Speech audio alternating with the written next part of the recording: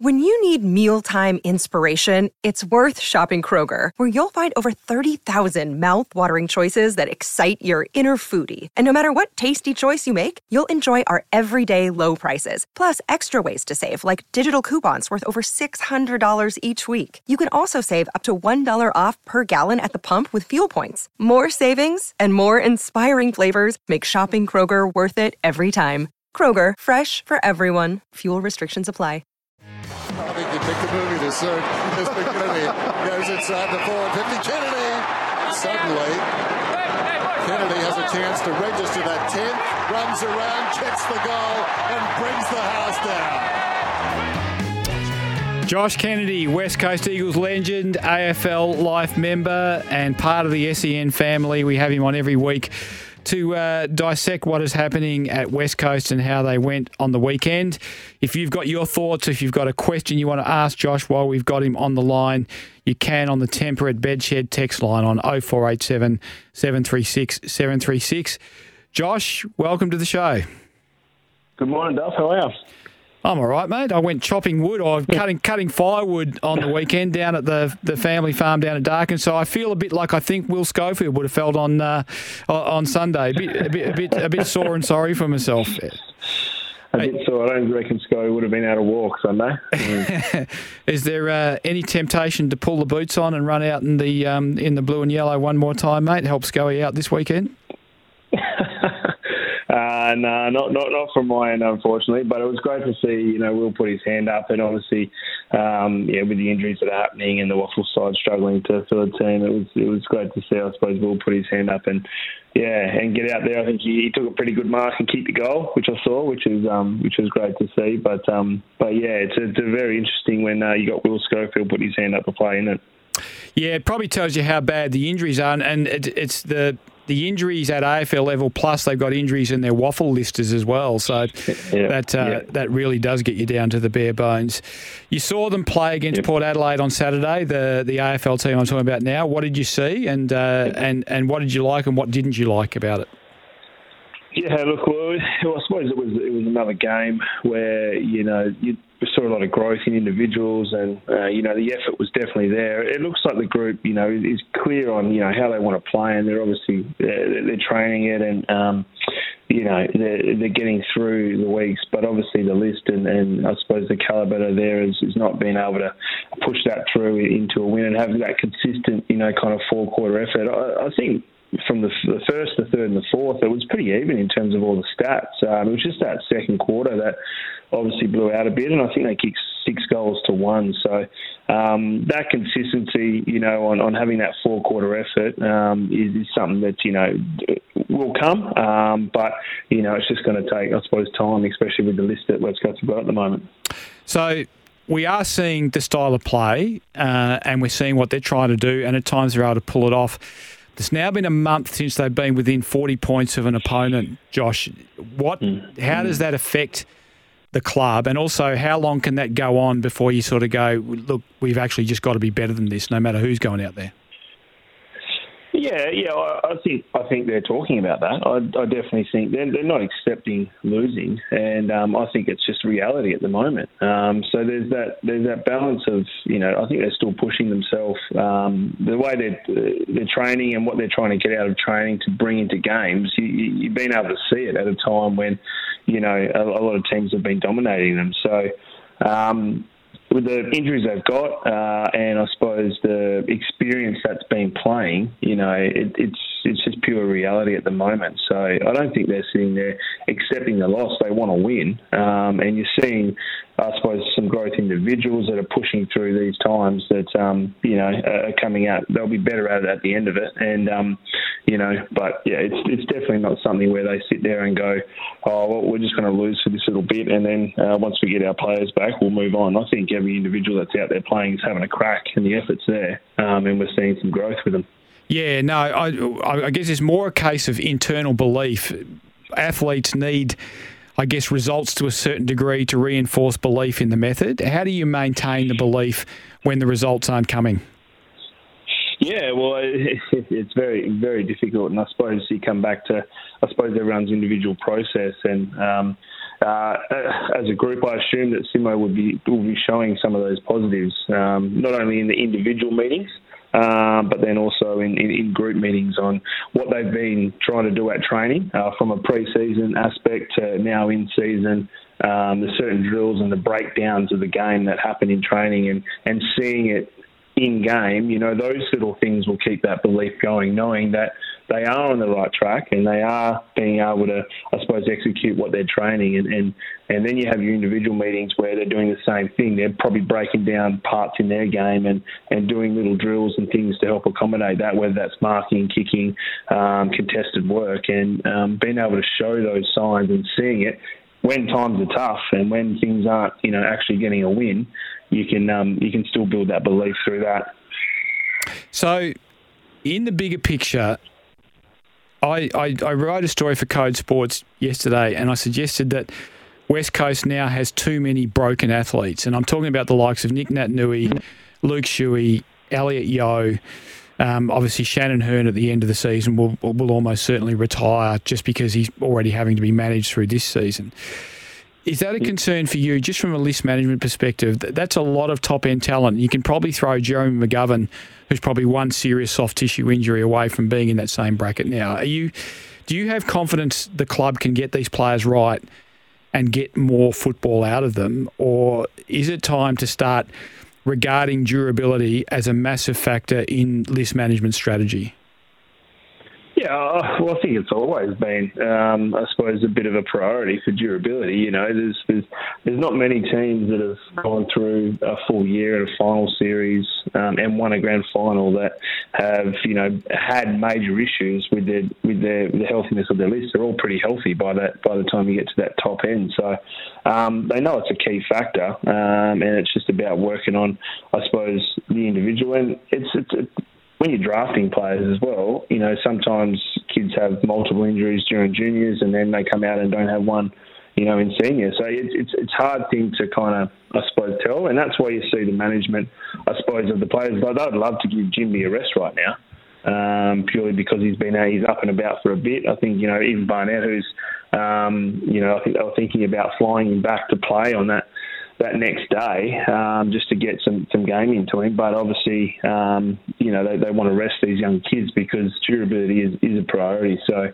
I think it's always been there. So it's not going to be something that they're going to look at just right now because of what's happened over the last 2 years. But it comes down to a few factors, and the returning to play thing's been a tough thing. Plus the compact injuries, which you can't really do much impact injuries, or what you can't really do too much about. So the combination of it all. But I think it's always been a priority when you're trying to look at young talent and young kids come through to get a list, and trying to find that durability. So another one who has always been a durable player and has been an absolutely elite runner and a completely underrated player outside the four walls of West Coast.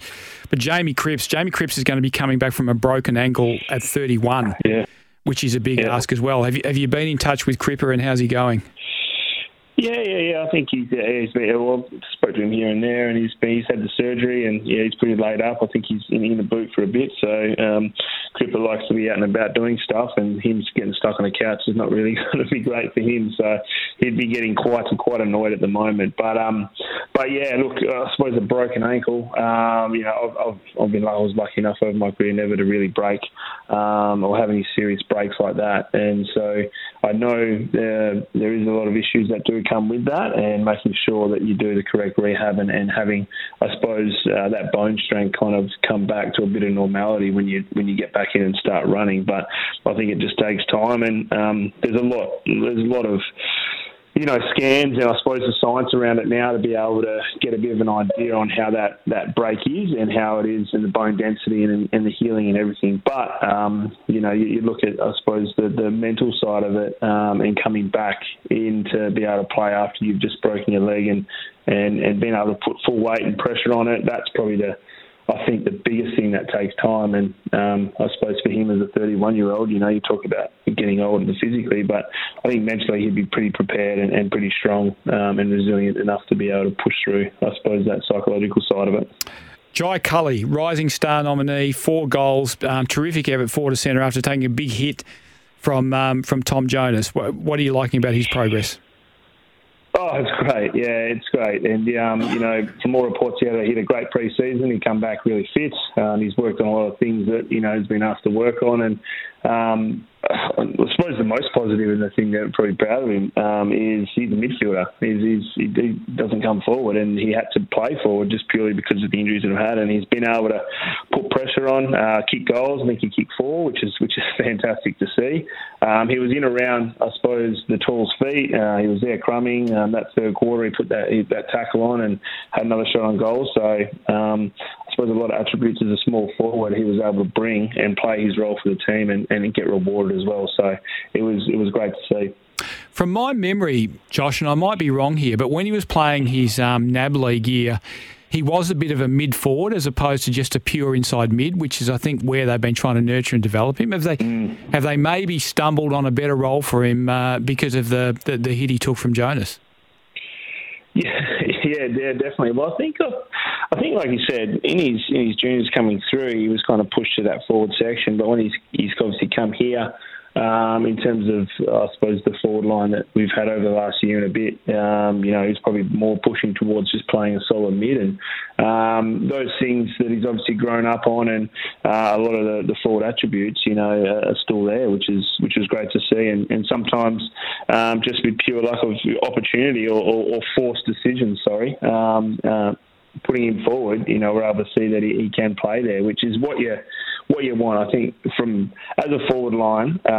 And I suppose you always have around, anywhere from 4 to 5 pure forwards, and there's always a rotating mid just to help, I suppose, with the interchange and everything that goes on with the way you want to kind of play. And sometimes it can be very difficult having midfielders come and play forward purely because they haven't played there and they can get out of sync with the forward 6. So when you've got someone who can play forward as well, and then can also dominate and I suppose be a bit of a brute in the guts, it's very positive for your forward line. Your forward line gets pretty happy when you've got someone who can actually play as a forward. He's a really strong tackler too, isn't he? And just the ability to run someone down and either spill the ball or create the free kick. It's a really valuable tool, and he's a good kick as well. Yeah. So he's going to finish his work if he gets opportunities. Yeah, definitely. And I think that pressure and tackling has been fantastic from a lot of our younger guys as well. Jimby obviously in those first few rounds with the way he tackles, and he had another great effort against Pal Pepper, who tried to take him on in that one stage, and he's probably the strongest man out there in the AFL, Pal Pepper, the way he goes when he puts those arms out. So it's great to see, I suppose, those young guys having some fight, having some grunt, and working on their technique and being able to execute it on game day. Bailey Williams, was that one of his better games for West Coast? Yeah, I think definitely. You talk about hit outs and clearances. As much as they were pretty even for the day, we won. I suppose the clearances a little bit down around the ground, but we still were able to get those centre bounces kind of out. 41, I think 42 to 41, so they're pretty even. He come up against obviously Bryn Teakle, who's a Northampton boy, which is great to see him playing. So hopefully he can get another statue there. But Bailey, he was. What are those statues made out of, by the way? Oh, I couldn't actually tell you. They've got a 10-year guarantee, so I assume that with the wind and the rain and everything, before they start weathering away. So we'll see how they go. Because they're going to run out of raw material the way you blokes produce footballers up there. Yeah, I know. Well, hopefully Bryn and Julia now, who are both playing at Port Adelaide, I suppose the men's and the women's, hopefully they can get one there and we'll chuck another 2 up, so there'll be 11, which would be great. But yeah, back on Bailey, he's just been building every week, and he's been thrown in with obviously the task of playing that number 1 ruck, and we haven't really seen him pinch hit too much forward, so he's playing as that pure ruck, and I think he's building. I think he's working on his craft, and you talk about growth in a lot of the individuals, and through this time, we've seen him kind of build each week, and he's obviously putting the time in on the track. He's obviously working a lot with Nick, who's been injured, and doing all that stuff on his craft, and I suppose his positioning on how he goes about it, and he's starting to be able to execute on a game day, which is the best thing. How would you manage Ruben Ginbey? He pretty much has to play because of the injury situation, but is there a chance to maybe put him in as a sub one day, or to get him back at halfback and out of the crush of the inside midfield battle? How would you go about it?